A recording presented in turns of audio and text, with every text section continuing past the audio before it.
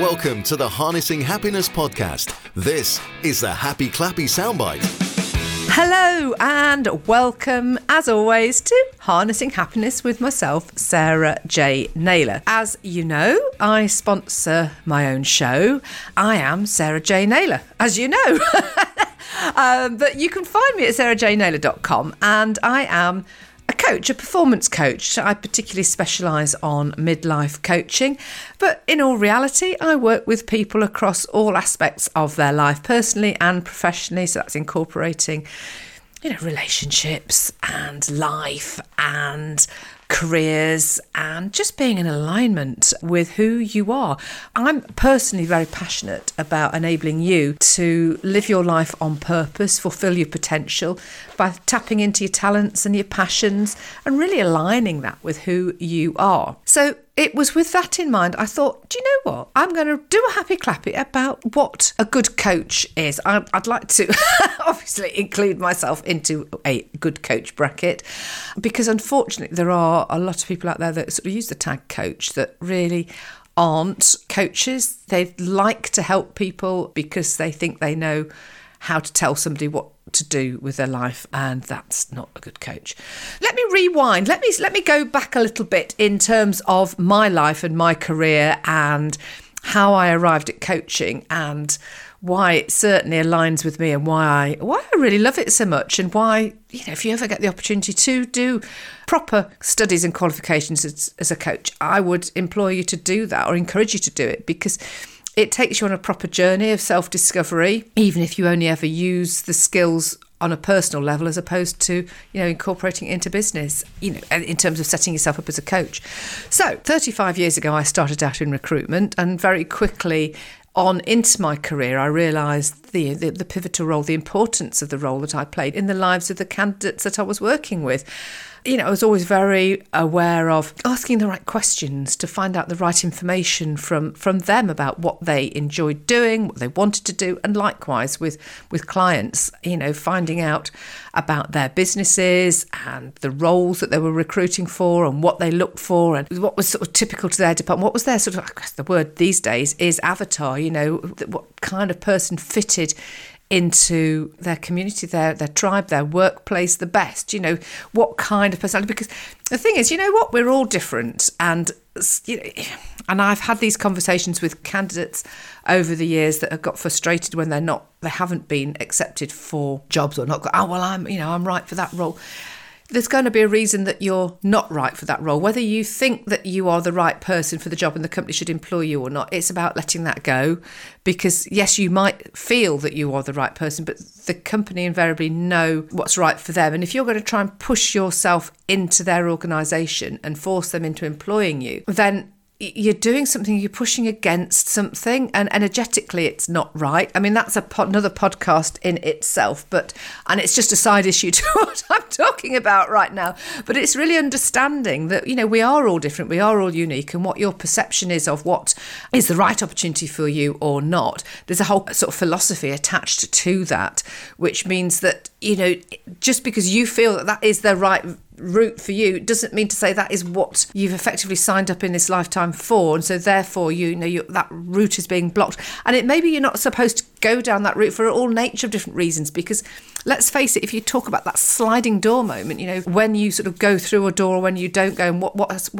is on the other side, it can be different in seconds. If from when you walk out your front door, if you change your pattern of behaviour from one day to the next, you're likely to see different people when you go out and do things at different times. It's all about those things that all fall into place and the synchronicity of it all. Going back to sort of recruitment, I've always been mindful. I've always wanted to listen. I've always wanted to make sure I help people find the right role for them. And likewise, I used to say I get behind the eyes of my clients and understand what it is they were looking for. What did they see? What was it they were going to jump out at them on a CV? What do they want? And enabling all that to happen and facilitating it all. I've always really enjoyed it, and it's very satisfying when you help somebody along their career, and also when you see their careers progress and those candidates you placed in junior roles many years ago are now clients, and it's great. Love all of that. So then if we fast forward a couple of decades, and I qualified as a coach in 2012 with the intention of actually moving away from recruitment, ironically. I went on such a journey that it then encouraged me to set up my own business, actually. I was already self-employed as a recruitment consultant working on behalf of other businesses back in 2009. But in 2012, I qualified, as a coach and started up my coaching practice, which was then known as Live, Love, Life Coaching.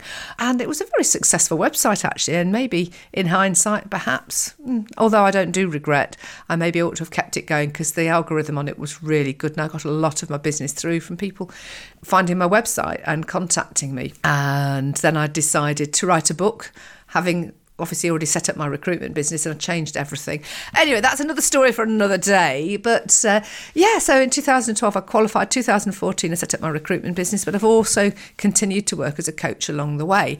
So coming back round to what makes a good coach, because I've gone on a very long trajectory, but I hope you see that when I was in recruitment, I was already integrating elements of what makes a good coach back then, because when I went on my journey, it was a lot of study. I was quite like, oh my gosh, when I signed up. But being a good coach is somebody who listens, who creates that safe, supportive, non-judgmental environment for your client to explore their thoughts, their ideas, their solutions, because actually we all have the answers from within. A coach asks, they don't tell. They ask really lovely sort of, how do you go about doing that? Let's do a quick synopsis. So I could be saying, maybe you've come to me and you've got something that you want to resolve, a goal you want to achieve. So I might say to you, okay, well, how can you go about doing that? Who do you know that might be able to help you with that within your network? What options do you have? How can you make that happen? Where do the people that you need to connect with hang out? Why we don't tend to use, that's quite controversial. It can be sometimes used if you really want to sort of push, but it's to be used very, very mindfully, because actually if I said to you, well, why aren't you doing that already? You'd go, take a bit of a step back and go, I feel a bit defensive now. Well, why shouldn't you? So what a good coach wants to do is to facilitate the solutions that you already have from within. You, through the open questions, when I work with my clients, it's wonderful because I hear them processing verbally out loud. And when you do that, when you actually enable that to happen with a coaching client, and your client is, and you, let's say you're my coaching client, and you are able to verbalise what perhaps if you verbalise to family or friends who then might go, oh, you want to do this, you want to do that. You need to find the solution yourself because you do have the answers. A good coach is going to help you on that journey to find those solutions. It's not for me or for any other coach to go, right, well, you need to go and do X, Y, and Z, then that will happen. No, it's about you uncovering those solutions, but a good coach asking you the right questions to help you navigate, to help you find that information from within, which you've already got those answers. And actually it's providing that space. It's not jumping in with words and wanting to sort of circumnavigate. It's allowing you to just go inward and think and explore and talk. I've had coaching clients that they just talk. They just come in and talk, and it's almost like an offloading. It's like needing to get everything out, because once everything's out, you can start to explore it. I hope that's just given you some sort of insight into how a good coach behaves, because unfortunately there are a lot of people out there that have jumped on the coach bandwagon, and they might have a coaching certificate that they've done a coaching qualification online for a tenner or something like that. And it's not. It's complex, and you have to be very mindful that you are working with somebody and their life. A coaching client has to be, when you work with somebody as a coach, that client has to be ready to bring about change. They have to have something that they actually want to achieve. They have to want to engage with somebody that's going to help them achieve that, because actually, do you know what, we could all benefit from having a coach in our life, because actually having that opportunity to explore stuff is really rather empowering. And on that note, I will bid you farewell for this happy clappy episode. Thank you for listening. I've been Sarah J. Naylor. This has been Harnessing Happiness. If you've enjoyed the episode, please do download, review, rate, whatever you do over on your platform. And let's keep spreading happiness across the globe. Take care. And if you want to find me, I'd love to hear from you. Sarah J. Naylor is my website. Or should I say sarahjnaylor.com is my website. And you can find me on LinkedIn. You can also contact me at hello@sarahjnaylor.com. Lots of love from me. Take care and goodbye until next time. Goodbye. That was the Happy Clappy Soundbite. Hear full-length episodes of the Harnessing Happiness podcast, released every Tuesday. And for more exclusive content from Sarah, just visit sarahjnaylor.com.